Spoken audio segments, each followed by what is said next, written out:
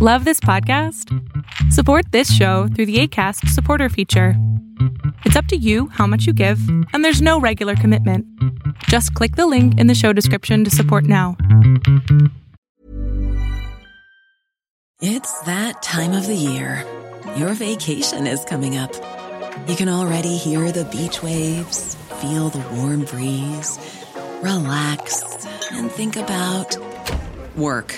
You really, really want it all to work out while you're away. Monday.com gives you and the team that peace of mind. When all work is on one platform and everyone's in sync, things just flow. Wherever you are, tap the banner to go to Monday.com. Millions of people have lost weight with personalized plans from Noom. Like Evan, who can't stand salads and still lost 50 pounds. Salads generally for most people are the easy button, right? For me, that wasn't an option. I never really was a salad guy. That's just not who I am. But Noom worked for me. Get your personalized plan today at Noom.com. Real Noom user compensated to provide their story. In 4 weeks, the typical Noom user can expect to lose 1 to 2 pounds per week. Individual results may vary. Hiring for your small business? If you're not looking for professionals on LinkedIn, you're looking in the wrong place. That's like looking for your car keys in a fish tank. LinkedIn helps you hire professionals you can't find anywhere else, even those who aren't actively searching for a new job but might be open to the perfect role. In a given month, over 70% of LinkedIn users don't even visit other leading job sites. So start looking in the right place. With LinkedIn, you can hire professionals like a professional. Post your free job on linkedin.com/people today.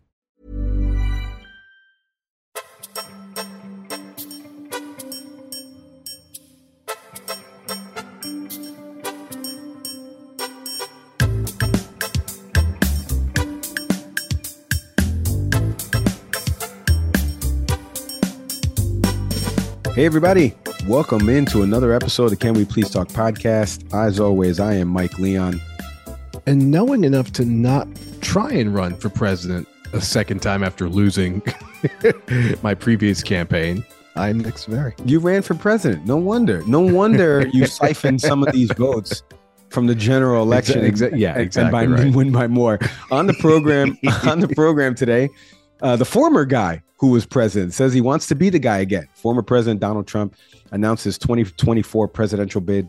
Nick and I will take you through his speech, the legal hurdles and challenges still in front of the former president, plus a preview of what this could mean for the 2024 elections.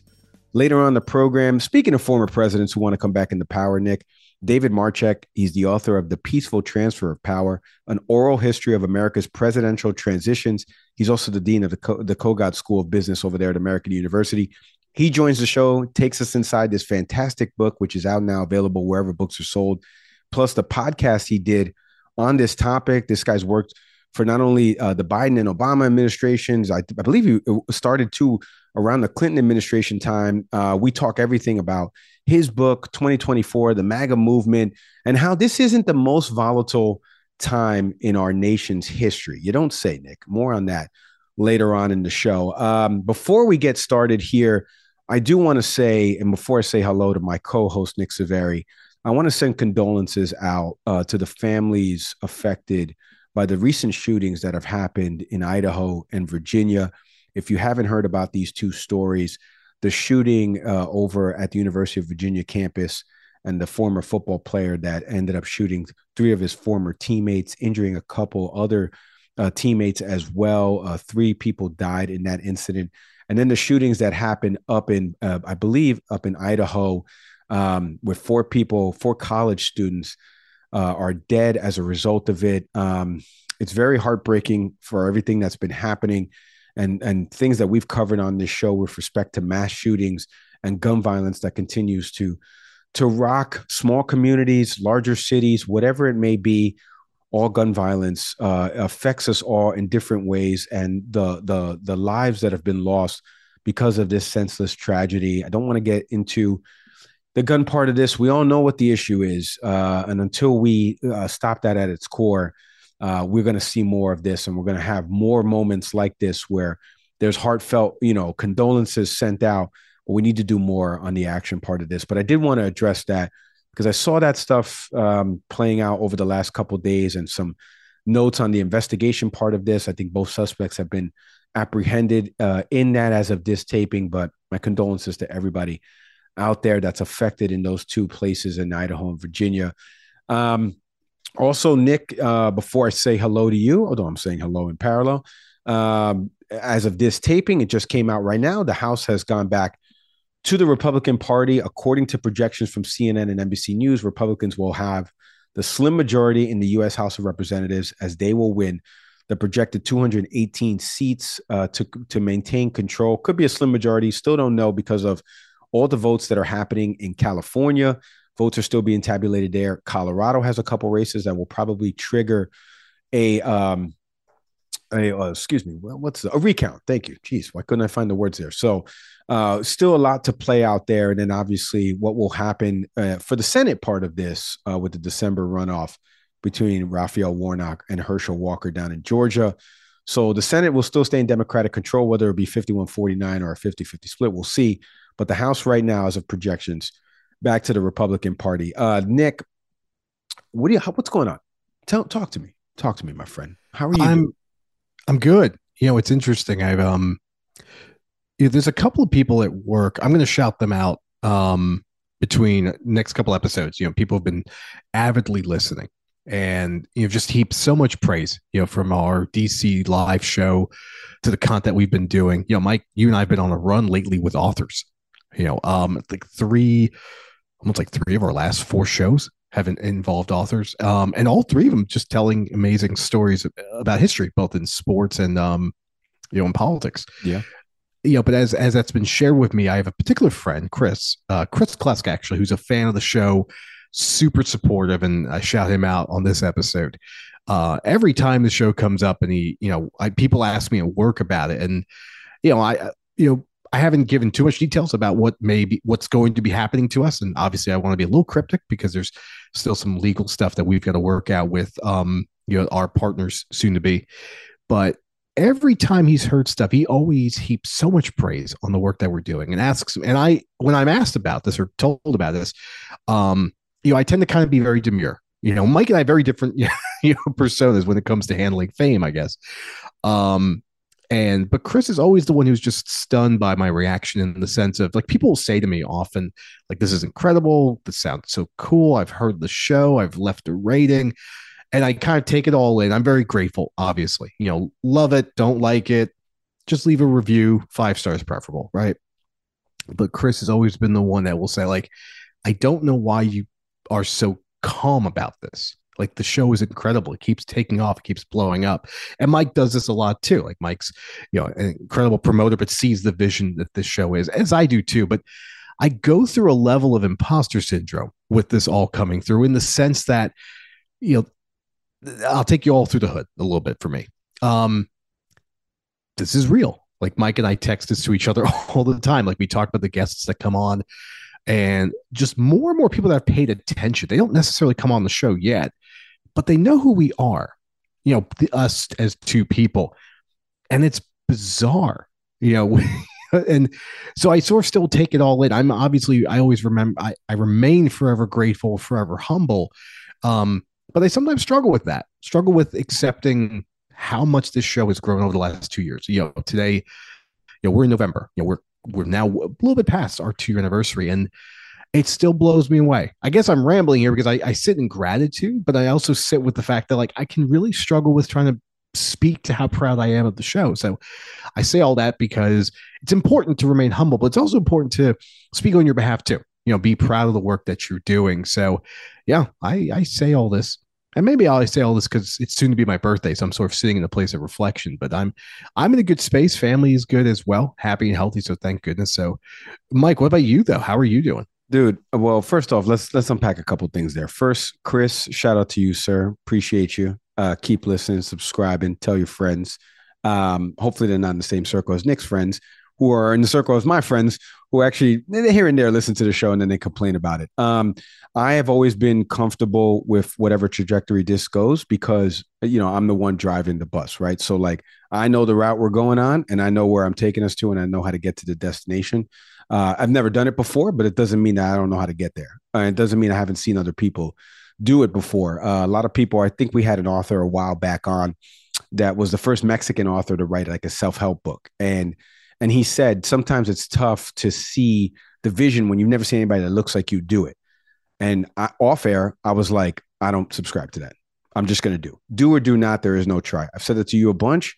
And Yoda said that back in 78 or 76, whatever it is. Star Wars nerds, don't write in. Okay. Don't tell me what year it was. But I've always lived by that. It's 80. It's okay. It's 80. He said that in 1980. I don't think that's right. Empire Strikes Back, my man. Okay. All right. See, and this is what I'm talking about. And this is why we have Nick Severi on the show. But Yoda said that, and that's been my motto for life. I tell people that all the time when they come visit me in Florida and they live 40 minutes and I live 40 minutes away and they won't come over here or vice versa. And I'm like, hey, do or do not. There is no try. Like, I'm going to be here. If you want to meet me there, cool. If not, you don't have to. No big deal. So shout out to Chris. Shout out to Nick being cryptic about the trajectory of this show and what's going to be happening soon. You're going to hear an announcement about this program. Don't worry, not going anywhere. Just getting a little bit of a boost, and we're going to be on a bigger stage, let's call it. But I'm super grateful for everybody that watches, listens, writes in, and nothing will set you back. Like somebody commenting on our Kyrie Irving post, excuse me, and that person wrote, what is the name of this show? So that way I know not to listen to this garbage. And I wrote back, it's called Hi Hater Who Doesn't Have a Show podcast. Try to get one.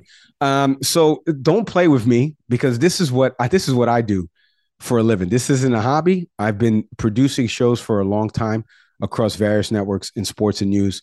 I know what this should sound like, look like, and that's why we have gotten to where we are and we're about to get a bigger boost. And you are free to, as Nick Severi has said once upon a time, you don't like what we say, you want to email us, or maybe you think you could do just as good as us. Go start your own RSS feed. Do or do not. There is no try. Okay? So I leave that message to the listeners that are out there that said, maybe I could do this. Maybe I can do this. Who's stopping you? Only you yourself. Do or do. There is no try. We leave it there because I'm doing great and I'm doing really fantastic right now. Our country right now is doing so-so because perfect segue, if I may, Nick.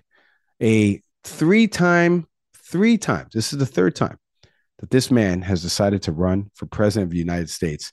And I'm talking about the former president, Donald John Trump. If you don't know, you've been living under a rock. You don't watch the news. Donald J. Trump has decided to announce his bid for 2024 and the presidential election that will happen in 2024. We're still waiting to hear if President Biden will run for re-election. I believe he has hinted that he will. He will be 80 years old. Donald Trump will be 78 when that happens. So the battle of two old guys at the barbecue fighting it out to see who will lead this country. Sounds about right for this country. If you missed some of the speech, I want you to take a listen. We're going to react on the other side and talk about what all of this will mean, not only for the future of the GOP and the different directions it's being pulled in right now, but what it means for the 2024 elections, the generals, and what it means for you listening out there in terms of voting. So take a listen first to the former president announcing that he's running for re-election in 2024. To make America great and glorious again, I am tonight announcing my candidacy for President of the United States. 2 years ago, when I left office, the United States stood ready for its golden age. Our nation was at the pinnacle of power, prosperity, and prestige, towering above all rivals, vanquishing all enemies, and striding into the future, confident and so strong. I do want to point out that in the midterms, my endorsement success rate was 232 wins and only 22 losses. You don't hear that from the media. We will immediately tackle inflation and bring down to a level that it was. We were at 0, but actually the best number is 1%. Do you know that? You don't want it really 0. But we were at 0. We actually got it to exactly 1%, the perfect number. One thing every economist agrees, don't have it 0, have it like at 1%. They even say 1 to 2, but I said, let's do 1. That always makes me laugh. I was listening to that, watching a little bit of the speech because some of the networks are carrying it, some were not. We can get into the media coverage of this as well, which has been the ire of a few people out there that are not only pundits, but hosts and things like that. Shout out to Ayman Mohideen over at MSNBC, who mentioned about the different headlines of all the periodicals from the national to local level of how they worded the heading of former President Donald Trump running for re-election. Trump mentioning there that he thinks inflation, the perfect number is 1%. Did you know that, Nick? It's probably not. But I do want to give some stats before we get into the former president running and what this means. This is from factcheck.org. You could check out the statistics there as they compile all of the data. They're a project from the Annenberg Public Policy Center. They compiled the final numbers for the entirety of Donald Trump's time in office. This was obviously as of October of 2021. So these were the final numbers when Trump left. He talked about the height of prosperity and things like that. The economy, as Trump was leaving, lost 2.9 million jobs, and the unemployment rate increased by 1.6 percentage points to 6.3%. That's after Donald Trump left office. Again, a lot of contributing factors there when he was leaving. Obviously, we know about COVID. We know about some of the different workforces that started to lay off people. So dealing with a global pandemic, just in the interest of fairness there. Paychecks grew faster than inflation. Average weekly earnings for all workers were up 8.7% after inflation. After-tax corporate profits went up. Stock markets set new records. The S&P 500 rose to 67.8%. Federal debt held by the public went up from 14.4 trillion to 21.6 trillion. Illegal immigration, as Trump's final numbers, increased. So he was a little bit wrong there, a lot of it. Apprehensions at the southwest border rose to 14.7% compared to compared to 2016. Obviously, he took office in 2017. The murder rate rose to the highest level since 1997, Trump's last year in office. Handgun production rose to 12.5% as compared to before he came into office in 2016. Trump filled 1/3 of the Supreme Court seats, nearly 30% of the appellate court seats, and 1/4 of the district court seats. And you can check out the final report from, like I mentioned, factcheck.org in terms of jobs lost, minus 2.87 million. Job openings had risen. What the poverty rate was, which was down 1.3 points. Home prices, home ownership was up. Food stamp recipients was down. Corporate profits were up. Federal debt held by the public was up 50%, like I mentioned there. So all of these numbers, if you want to fact check the former president in real time, available on factcheck.org, funny enough. Nick, a couple things there that stood out to you from not only the speech, but what this means going forward as the former president is now running, and the GOP now is trotting out a couple of different people that, you know, could potentially face off against Trump in the primary. Mike Pompeo has kind of alluded to maybe he'll run for office. I don't know what office, because I don't know what General Mike Pompeo thinks he's winning or what state he could carry. Former Vice President Mike Pence, as we're recording this, is doing a CNN town hall.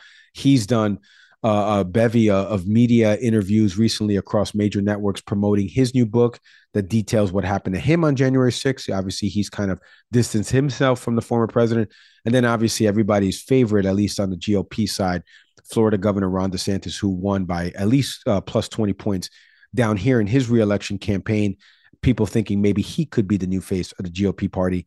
Let me get to some of your overall takeaways about the former president's speech, him running, some people that could run against him, and then fact checking the former president in real time. I'm not quite sure where to start. I think I'll start with, because I'm a student of history.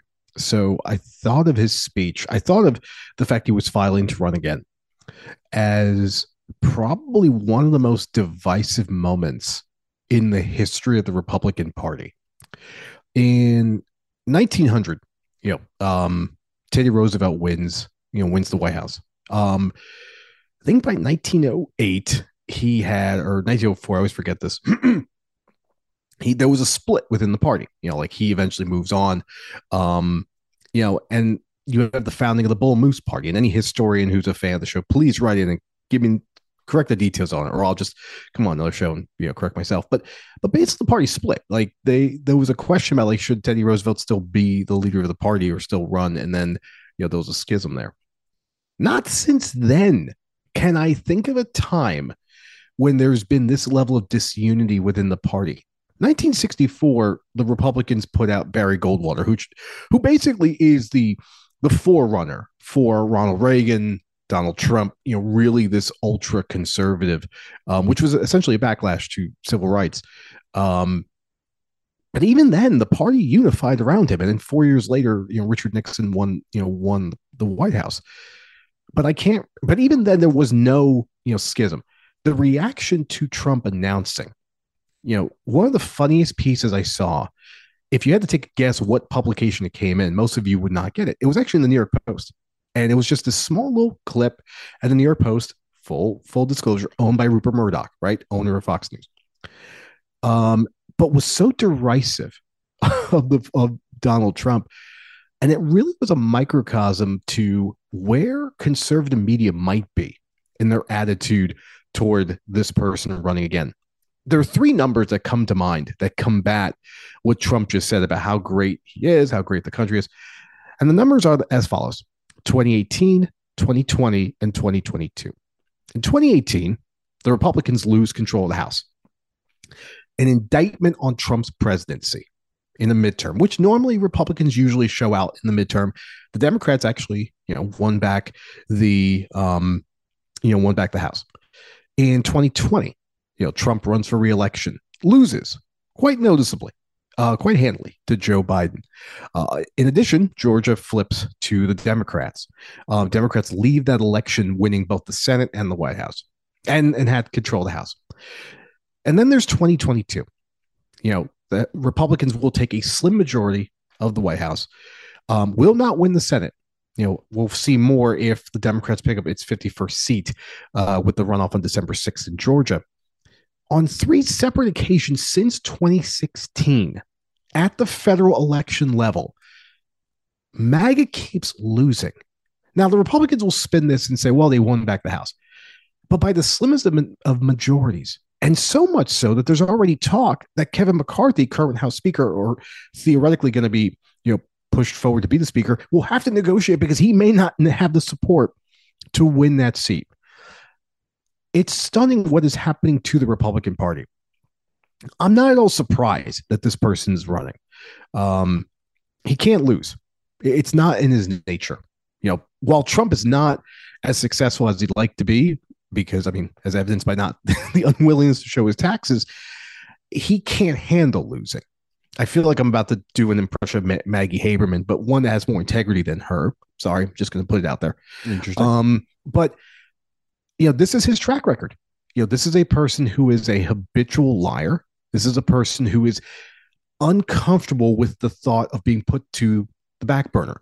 You saw that actually with his reaction to Ron DeSantis. Right after DeSantis had won, or was on the verge of winning his election in Florida, the former president was already coming out and taking shots at the governor of Florida. I think referring to him as Ron DeSanctimonious, and you could see that. And for anyone who has paid attention to former President Trump at all, knows that this is a person who cannot stand not being at the head of the table.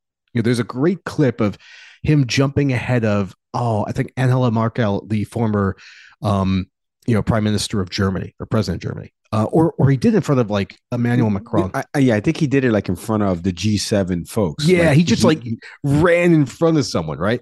Because that's Trump in isolation. Like he has to be at the forefront of it. And it was really telling that, his speech, I don't know how many members of his family was there. I think Roger Stone was there, but it was a smaller group than he had, I guess, anticipated. But the other thing, Mike, though, is, and it's just Trump's ego, there's no model for him to win. Currently, if Biden were to run again, there is no voting model we're going to see anytime soon that has the president projected. The only possibility is with House control, maybe there's a level of stagnation. But President Biden's been on a bit of a run with his messaging lately, pointing out whether Republicans are failing this country or not supporting sound policy. So maybe, I guess there's that. Mike, if the Republicans had that red tsunami or whatever they want to call it, this makes perfect sense because it would have said that, Trump's influence, MAGA, neo-fascism, whatever you want to call it, was starting to make a return. Young people, women, so many people came out on November 8th And said no. Coming off of that ass kicking in the election, you choose now to run based on what? And again, this is not surprising. Data does not play a role in President Trump. Now, let's talk about why he's doing this, or at least the theory that I'm working off of. It's fear of prosecution. Because at this moment, from the moment he decides to run again, any type of movement by the Department of Justice against him will now be seen as a political move, which potentially could backfire on Merrick Garland. And I think that may be part of it. He needs political cover because, as we had on Eli Honig, we've had on other legal experts who've talked about the fact that the president has so many political fires to put out right now that his lawyers do. And in fact, most notably, we had someone on that when we asked them, what is the legal trouble that you would be most concerned about staying up at night? Loyal listeners, if you remember, it was Georgia. The interference in the Georgia election, which is now being discussed, where you're going to have Senator Lindsey Graham having to appear and appear in court. Yeah, and Governor Brian Kemp. That's right. Yep. All of this is unfolding. So what's the political cover that this man can have? Well, run for president. And it's so early an announcement that the next year and change is going to be 2 years, is just kind of putting yourself out there. And most times when you make yourself the candidate so early, you leave yourself open to attacks. Right. You know, in 2015, 2016, we saw the best shot that Republicans could take in the form of Marco Rubio, Jeb Bush, Ted Cruz, and the like. And all of them just wilted. Most notably, Ted Cruz had his wife insulted by the former president and said nothing. You know, we'll see how Ron DeSantis handles this. We'll see how. I don't take Mike Pompeo seriously. No, me neither. I've heard some political strategists talk about Ron DeSantis and how mundane he is. How obviously we've played some of his clips from his victory speeches or other speeches that he's made with respect to the migrant stuff and Martha's Vineyard, and it's been very cloaked in like buzzword language. But there's nothing that generates a buzz beyond Florida. I know other people maybe feel that he could carry some weight in some other traditional red states that are trying to move more towards, some semblance of a center right, mid center right type of candidate. I don't know if Ron DeSantis is that, given some of the legislation that he's passed down here in Florida. I don't think he's that, but we'll see. One thing I did want to know, because you were talking about President Trump, and he mentioned there some statistics on like his wins and how he doesn't get credit for that. I want to read you something here from NPR about Republicans. Obviously, there was a bunch of competitive races in the Senate and the House, Pennsylvania, New Hampshire, Arizona, Nevada. These were competitive races that Republicans thought that they could win. You had Trump-backed candidates, Doug Mastriano, Dr. Oz was in there. You still had Kari Lake, who lost. In Nevada, Adam Laxalt. All those candidates ended up losing. 64 House races, according to Cook Political Report, that they rated as toss-ups or leaning towards either a Democratic or Republican candidate filling that seat. Trump endorsed 21 of them, only 7 won. It was even worse for Trump candidates in some of the most competitive races. 3 dozen toss-up races, Trump backed 9 candidates, only 1 has won. So a little bit of, I'm not trying as much to fact check, but like he said a bunch of things there. And this is part of the challenge. Again, the media's coverage of this. I want to get into this real quick before we go to the break, because I mentioned Ayman Mohyeldin, the host over at MSNBC. He recently posted on social media 5 different articles, the way the headlines covered former President Trump, announcing a run for president. Here, this one from CNN, former President Donald Trump announces a White House bid for 2024. This is from The Guardian out there on our friends across the pond. Make America great and glorious again. Trump defies Republican critics by officially announcing for 2024. Fox News, no shocker here. Donald Trump announces 2024 reelection run for president. I forget where this headline's from. I think it's from Yahoo News. Trump twice impeached and under criminal investigation launches 2024 campaign. NPR, probably the best summation one of the group if you're looking for something in this direction. Trump, who lied about the 2020 election, inspired an insurrection, announces 3rd White House bid. What have you made of some of the media coverage? Because some networks chose not to air the former president's speech there, announcing that he's running for president again. One unreal right-wing reporter, not on a major network, on some digital network. I'm not even going to mention it here because I don't want to give it air. She said this is against the First Amendment for not covering this. I don't think she knows how the First Amendment works. As a matter of fact, I'm pretty positive she doesn't know how the First Amendment works. It doesn't matter that a private network, it's not covered in there. They didn't have television networks back then. But anyway, I digress on the First Amendment. What are some of your takeaways of the way the coverage has been made of the former president running, given the backdrop of the legal troubles and stuff like that, but the way they've kind of covered this, like here's a guy who tried to stay in power, and what happened on January 6th, however, was his culpability. We'll find out eventually with respect to the investigations that are happening. But what do you make of the way the media has been covering it? It's an interesting game to play. I was trying to this morning, you and I were texting about this. The line about editorializing. It's one thing if you're writing an editorial about how you feel about this, that's fine. But in the headline, can you keep it factual? And, if you're pointing out someone who's an election denier, which is true. I mean, even now, I don't know if he's necessarily conceded. A person who, like there's some factual statements you can use, or there's facts about the former president that can appear in a headline to say that this person's running again. All of that's valid. I think what's telling is that, in 2015, when Trump had run or had announced, it was really interesting to see how people reacted to it. The former head of CNN News, I forget his name, had admitted that like Trump was great for their ratings, the vitriol against him.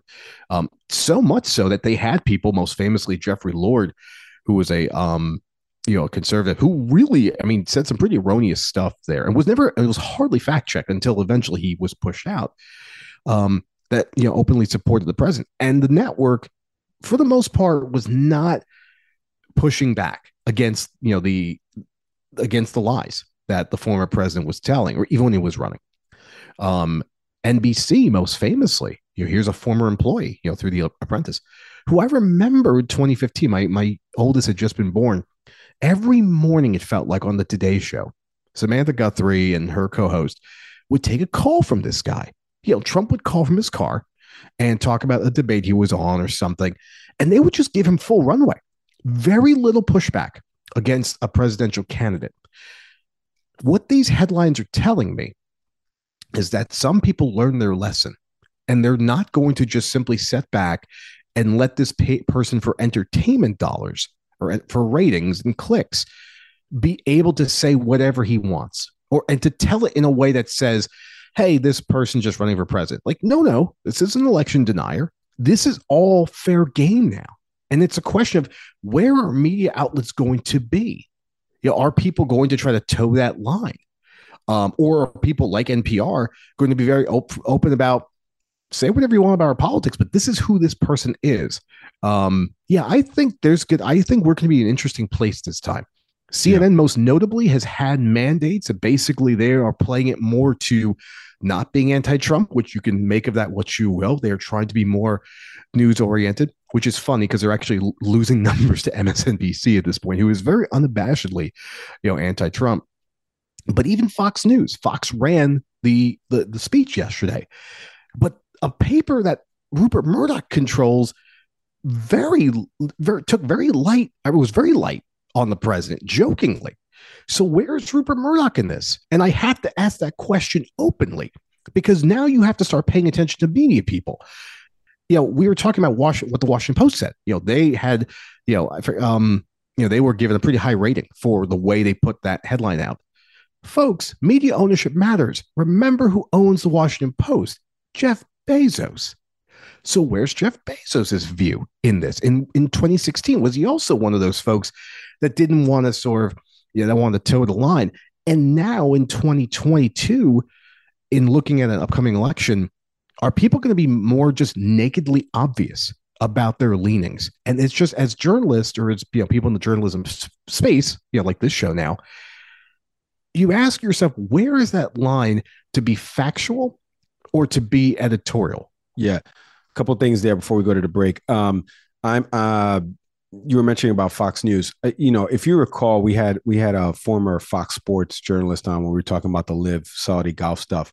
And one of the things we were talking to him off air about was how Fox never really editorialized anything that he kind of did. He never got a tap on the shoulder. Hey, I need you to amend this, take this down. I've mentioned a few times working at Fox News. Obviously, I never saw that happen where senior producer would step in. Hey, I got a call from downstairs. Do this, do that. Not to say that it doesn't happen, but just more or less in the sense of when we're talking about the Trump stuff and the way they're covering it. And then another Murdoch entity, the New York Post, put that funny headline on the bottom of their recent page that said, Florida man makes announcement.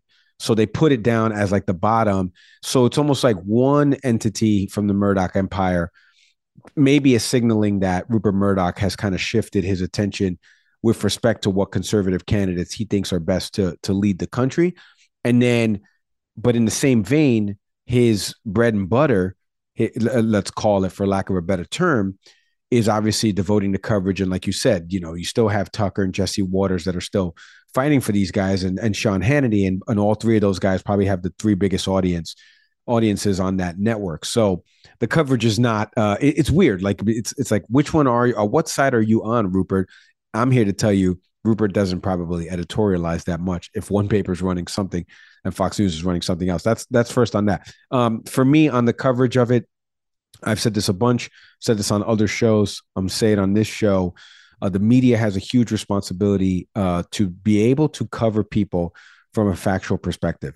Stop putting on these fringe element characters as surrogates for Donald Trump or for anybody else that doesn't believe in right wrong. Let's take party out for a second, even though it's tough to take that out because we all know which party we're talking about.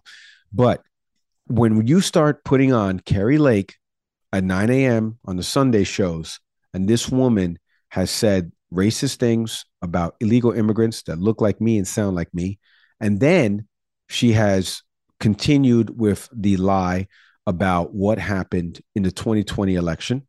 And contrary to every election expert, state secretaries of state in different places, and court cases that have all been thrown out of court or rejected for lack of evidence, when she continues to spout that, why are we putting that woman on at 9? I don't care that she's running for governor of Arizona. That doesn't matter. Just like Katie Hobbs chose to not debate her, and there was some pushback on that. Katie Hobbs, you made a smart decision.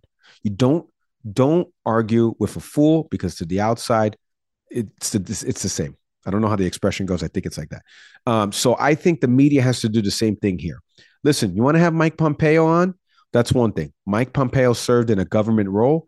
He worked for the former president. I think Mike Pompeo is a contributor on a network. I just use his as an example because you want to talk to somebody that actually worked for the former administration and happens to maybe either disagree or agree with the president. I'm okay with that. Regardless of what he says, that's a lie. You can check him in real time. That's different. But I'm talking more about the booking of the guest. That is where we need to start getting back to right, wrong, fact, fiction. We cannot have fringe element people that, just happen to, circle the Trump orbit or rooting for Trump on these networks that are out there spouting. And luckily, some of the mainstream network has kind of cut that off, and it's moved to the Newsmaxes and OANs, which is where I think it should live. It should live on the Newsmaxes and OANs. Keep that stuff over there. But I think the media has a huge responsibility here.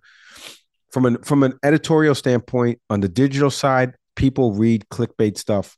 Let's start. I don't know if you need to do what NPR did, but I know you don't need to just do what Fox News did. Hey, Donald Trump reannounced. Like, that's not it. We leave it there as we go to break here.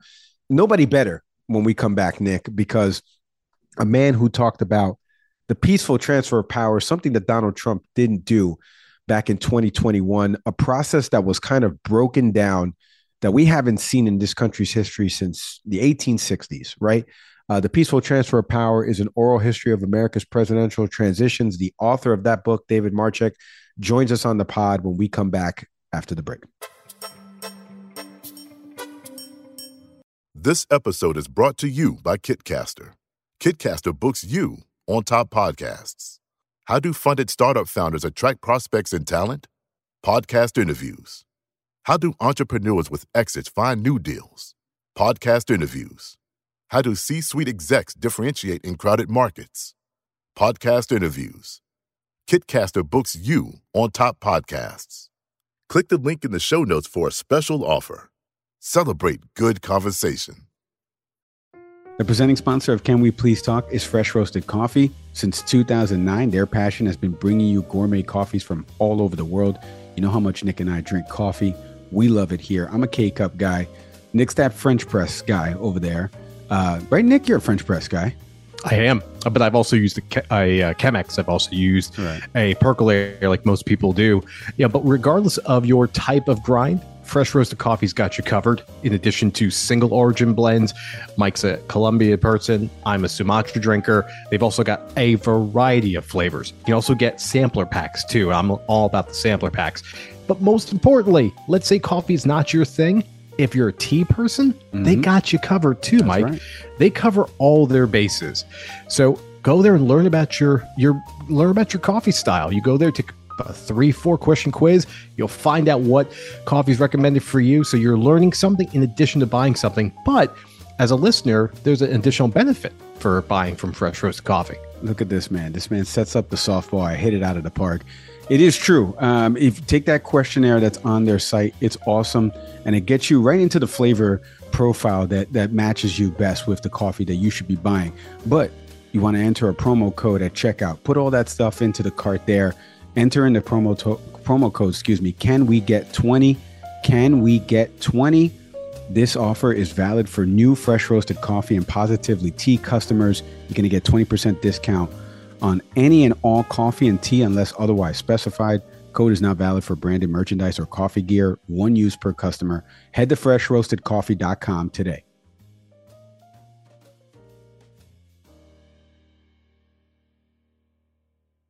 All right, David Marchek is joining us here. He's the author of The Peaceful Transfer of Power, an oral history of Americans' presidential transitions. He's also the dean of the Kogod School of Business over at American University. David, Mike Leon, Nick Savary, thank you so much for hopping on the podcast with us. Thanks for having me. David, you and I kind of were in each other's comments on LinkedIn the other day. Dr. Chavinsky, who's a mutual friend of ours, did a fantastic review of your book. And it's over my right shoulder here for the people watching us on YouTube, over Nick's shoulder as well. I want you to tell us a little bit about the book, but also I'm fascinated by Transition Labs and the work that you started to do with the Partnership for Public Service to really tell the story about the history of the peaceful transfer of power in this country. So tell us a little bit about all the work you've been doing in this space and what ultimately led to you writing this book.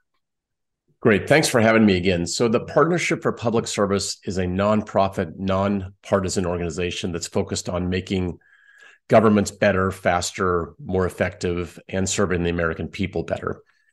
And one of the theories of the Partnership for Public Service is that a effective government needs a good launch, and therefore a new president needs a good launch. So for 3 or 4 cycles, they have run projects to improve the process of presidential transitions, make them smoother, faster, better. And I was the director of the Center for Presidential Transition during the last cycle. So at the beginning of the project, which I started in October of 2019, someone said, hey, you should do a podcast on presidential transitions. And I said, I'm not so sure. I'm not sure anybody would really listen. I'm not sure presidential transitions is going to be such a hot topic. Little did we know that it would be on the front page of every newspaper everywhere in the country. So we started the podcast and we decided to do a profile of every modern presidential transition since Jimmy Carter. And then looking back, we did profiles and deep dives on the worst transitions in history. So Buchanan to Lincoln and Hoover to Roosevelt. And the podcast took off. I mean, it was really incredible. It was, Politico said it was their favorite podcast of the cycle.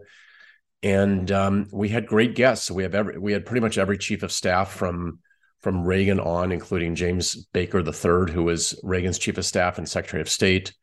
We had Josh Bolten, John Podesta. We had historians like Ken Burns, and Eric Rauchway, who's a historian and expert on Roosevelt. And it took off. And then because it took off and because the 2020 transition was so rocky, we decided to make a book out of it. And we took the transcripts of the podcast and then did an analysis of each of the transitions that we studied. And we wrote a book, and University of Virginia Press published it. Ken Burns did the preface and the forward, and it's kind of taken off. So I'm very happy with the results and happy with the impact. David, when we think about the history of presidential transitions, we think most notably of, from our first president, from George Washington, the advocate for a peaceful transfer. And that obviously set a precedent. When you've studied and through the conversations you've had, with these different transitions that we've seen historically, what do you find to be some of the most notable innovations? Like, what would be considered the most watershed moments in the evolution of that transition of power? Well, a modern president faces gargantuan tasks when a candidate becomes president-elect and a president-elect becomes president. So the time between the election and the inauguration is typically around 75 to 77 days. In that short period of time, a president needs to name the cabinet, staff the entire White House, get ready to unveil a budget, a multi-trillion-dollar budget, run the government, which has 4 million employees. It's a gargantuan task. Just the personnel process alone is huge. So there are 4,000 political positions, 4,000, and 1,250 of them need to be confirmed by the United States Senate. It's almost impossible for a president to get those people in place. And so what modern transitions require is for candidates to start working very early, the spring of every election year, to get people starting to vet people for their potential appointments, to start planning the schedule, to start drafting executive orders, to start planning what they'll do if they are to win. So prior to about 20 years ago, candidates were criticized for being presumptuous for planning their transitions. So Bill Clinton famously didn't want to put a lot of time into transition planning because he didn't want to appear presumptuous. Now, the best practice is that everybody that runs for president needs to be presumptuous. They need to assume they're going to win, because if they wake up the day after the election and they won and they don't have plans, the whole country is going to be in bad shape. David, I'm so glad that you said that, because it kind of feeds into a little bit of a follow-up here. There was a Mark Twain quote in your book about history not repeating itself, but it does rhyme. And right now, what we're seeing and what the news has covered around election denial and people that are not accepting, basic processes that are free and fair. And you guys get into that conversation with the few historians, like you mentioned, Ken Burns is featured in the book as well, about this conversation. But I want to get into a little bit of the kind of the foreshadowing and the transitions that happen, because this is not the most volatile period in our nation's history, funny enough. What do you make of some of the things that are happening right now in the political space where people are not accepting normal processes that used to be mundane and under the radar that, nobody even checked for? And now we're having 24/7 news cycles of the confirmation, the December 14th process that comes into play with the electoral count. Like, normal things that used to fly under the radar are now no longer like that. They're being covered and given the attention. What do you make of all of this that's playing out now in the political space? Well, let me quote someone who's smarter and more eminent than me, Ken Burns. So he came on the podcast twice. The first time he came on in the summer of 2020. And his message was, Dave, you're focused on the minutia. You're focused on personnel and the appointments and kind of the nuts and bolts. But let's step back and look at the history of the United States. We've had more than 230 years since George Washington handed the reins to John Adams, of one president handing off power to another. Presidents haven't wanted to leave, but they've left. And for 230 years, we've had this unbroken, peaceful transitions. And he used these words: no arms have been raised, no troops have been alerted, no shots fired, and no one's died. And so I had him on after January 6th. And I said, Ken, what about this statement? Because now we've had Troops alerted, arms raised, shots fired, people died. And he said, this is unprecedented territory. I've chronicled the worst parts of American history, the Civil War, the violence in Vietnam, some of the civil rights problems, and the history of slavery in the United States. This is unprecedented. I think that we're taping this a week after the last election, where a lot of the election deniers lost, although some won. And I think the American people have spoken, which is we may not be unified, but we have to support the institutions of government, the foundations of democracy. And that's part of the essence of the book, which is to create some hope that we can get back to the nonpartisan, bipartisan focus on transitions, where the peaceful transfer of power from one president to another is peaceful, it's smooth, and even though one candidate lost, they respect the will of the American people. David, when we think about an unpeaceful transition, like we just saw from the 2020 election, you just mentioned something important there about hope.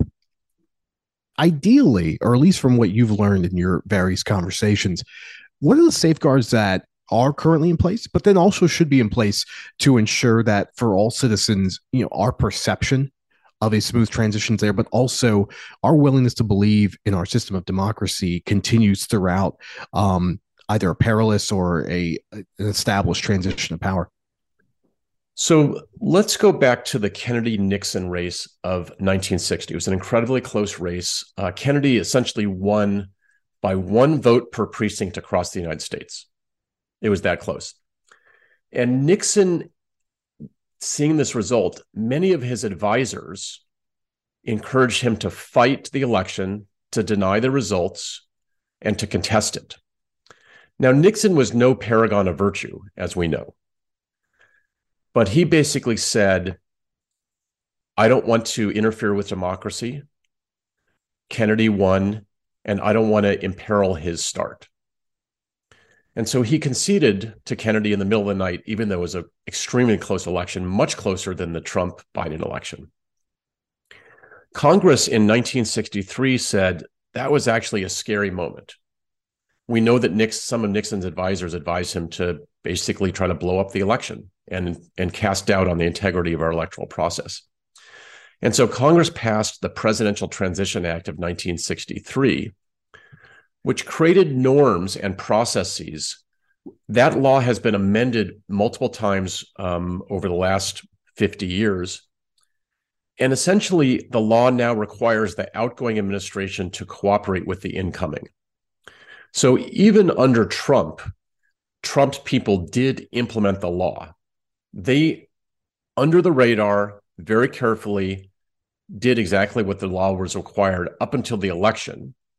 And then when Trump focused on it, he kind of put the brakes on and threw everything up in the air. So fortunately, our institutions were bent, but they didn't break in the last election. Now, Congress, I think, can strengthen the laws. They can make it easier to start the formal transition process. You recall that the formal transition process was delayed about 30 days under the last election. They can empower career officials as opposed to political appointees with more authority. And they can start the transition process earlier. So those type of reforms, I think, would be beneficial for the country and would help avoid some of the problems we had in the 2020 election. David, it's like you're feeding into these follow-ups, perfectly, because almost like you have access to our questions, because you mentioned a bunch of this stuff in the book. And I was talking about the process before. Somebody that's listening to this podcast, maybe they're going to a bookstore, they see your book. Tell us a little bit more in depth about why they should pick up this book, why this stuff is really important, because you've outlined a couple different moments, not only in talking with us right now, but that you outlined in the book. Everyone knows famously about Al Gore and George W. Bush and the holdup there and what that led to with respect to seats not being filled and an attack on this country, that was terrible. Tell us a little bit about what somebody's seeing this book in the bookstore right now, wants to read this and wants to learn more about why this process is so important and why what we've seen over the last 18 months is kind of an anomaly? So it's literally a matter of life and death and our national security of our country. Let me just give you a couple examples. So again, a president has 77 days to get his or her people in place. And like you, with your whatever, with your podcast or with a big corporation, it relies on having people in place to do their jobs. This is one of the only spots in the world where when there's an election, literally the entire top layer of government clears out, the entire White House clears out. So when I worked for President Clinton, I entered the building on January 20th, 1993, and nobody was there. The desks were empty. The computers didn't work. It was just a building. So when Bush won, you recall that there was a dispute in Florida, 537 votes determined the outcome of one state, Florida, which determined who won 270 electoral votes. And the Supreme Court didn't rule until December 12th or December 13th, which means that Bush only had 36 or 37 days, which is about half the normal amount of time that a president has during the transition. Fast forward 8 months to when he took the oath of office. 2 planes hit the World Trade Center, a plane hit the Pentagon, and a plane crashed in Western Pennsylvania. So the worst terrorist attack in the United States since Pearl Harbor. Bush only had slightly more than half of his national security officials in place at the top level, half. And half of those had only been in office for 2 months. That meant that only 25% of the top officials had really been on the job for more than a few months. And the 9/11 Commission did an autopsy of what happened on 9/11, what worked, what didn't. And they found that this shortened transition imperiled President Bush's ability to get his national security team in place. And the fact that he didn't have his entire national security team in place imperiled the nation's national security readiness. So it's literally a matter of life and death. Now let's fast forward to 2020 during the last election. Biden faced the worst crises any president has faced since Roosevelt. We had 4 crises going on at the same time.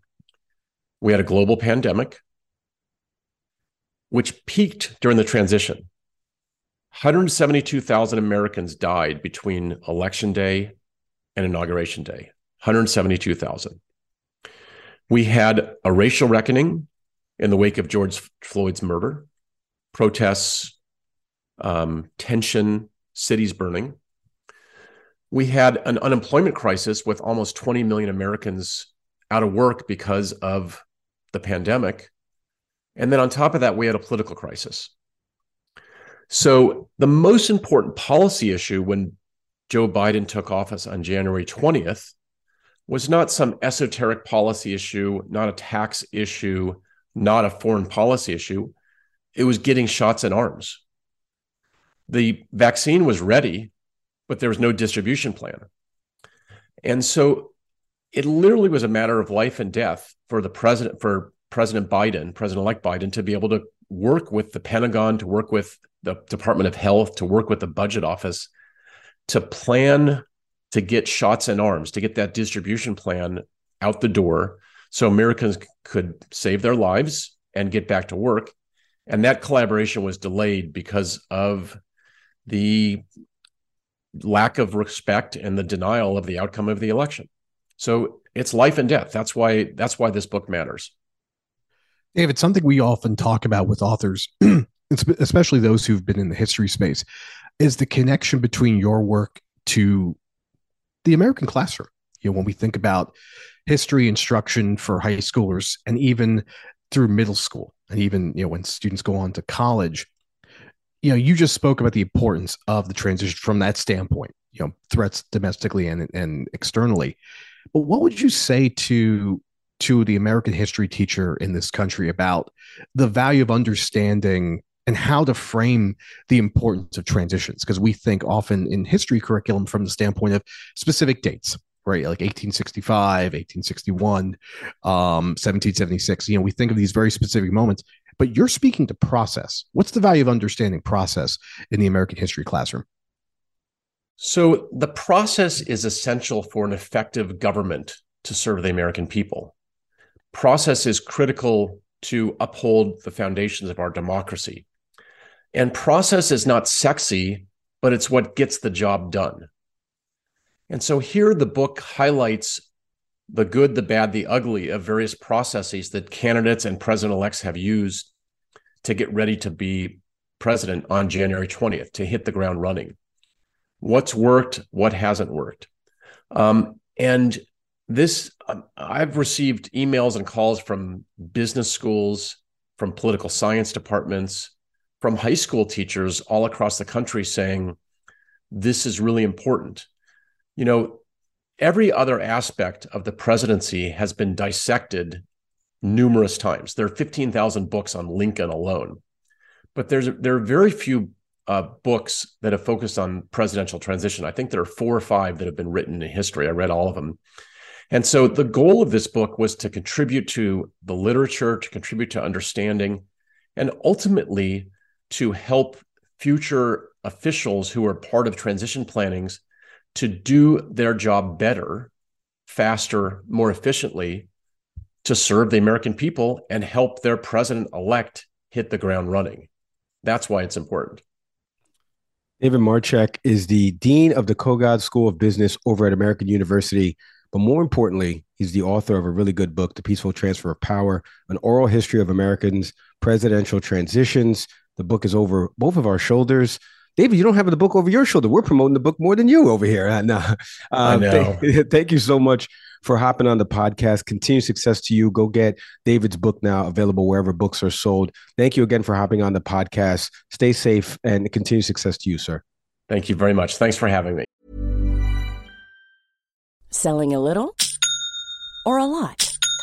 Shopify helps you do your thing however you cha-ching. Shopify is the global commerce platform that helps you sell at every stage of your business. From the launch your online shop stage to the first real-life store stage, all the way to the did we just hit a million orders stage. Shopify is there to help you grow. Shopify helps you turn browsers into buyers with the internet's best converting checkout. 36% better on average compared to other leading commerce platforms. Because businesses that grow, grow with Shopify. Get a $1 per month trial period at shopify.com/work. Shopify.com/work. Hey, I'm Ryan Reynolds. At Mint Mobile, we like to do the opposite of what Big Wireless does. They charge you a lot, we charge you a little. So naturally, when they announced they'd be raising their prices due to inflation, we decided to deflate our prices due to not hating you. That's right. We're cutting the price of Mint Unlimited from $30 a month to just $15 a month. Give it a try at mintmobile.com/switch. $45 up front for 3 months plus taxes and fees. Promo rate for new customers for limited time. Unlimited more than 40 gigabytes per month slows. Full terms at mintmobile.com. Your website should be a marketing asset, not an engineering challenge. Empowering everyone from independent designers to whole marketing teams, Webflow combines the power of HTML, CSS, and JavaScript and places them all in a completely visual canvas. Trusted by companies like Lattice and Discord, it changes the way marketers, designers, and engineers create for the web. Now you can build the site you want without the dev time. Start building for free at webflow.com. All right, our thank yous there to David Marchek. He was great, Nick. I mean, I just thought that was a really great topic. Well, one-liner. What's a one-liner for you? One takeaway real quick on David Marchek and his book there. You can go check it out wherever books are sold. Shedding light on, I feel like I'm being word counted here. Shedding light on an unspoken yet important event in American history. Yeah, which is the transfer of power from one administration to another. At its core, it's one of the most important and unique things that's made this experiment in democracy that is the United States of America functioning, because of the fact you've had 45 administrations. Yeah. No, you're right. I thought you were going to keep going, but no, great job. We leave it there. Like I said, thank you to David Marchek for coming on the program. You can check out this interview with David that we just did on our video channel over on YouTube. Type in Can We Please Talk Podcast. Hit the subscribe button for us, please. Comment too. Email us, folks, if you want to talk about either something you heard David say, something that we talked about in our first segment, the House, the Senate, everything that we've been covering over the last couple of weeks. Email us, canwepleasetalkpodcast@gmail.com. Audio podcast platforms, you know by now. Shout out to everybody who listens across Apple, Spotify, Google, wherever you get your podcast. Leave us a 5-star review and comment. Please don't make me beg for that, please, folks. Shout out to Acast, our hosting platform. We can't do it without them. Can't do it without each and every one of you that listens, watches the program, writes in, good, bad, or indifferent. You know how we feel about you. As always, I am Mike Leon. To the person who responded to my colleagues' comments about Kyrie Irving that were recorded and put on social media, it was one of our better posts, actually. Your anti-Semitism showing, sir. Do something about that. I'm Nick Sperry. Check out that post. Check out every episode. We'll see you next time.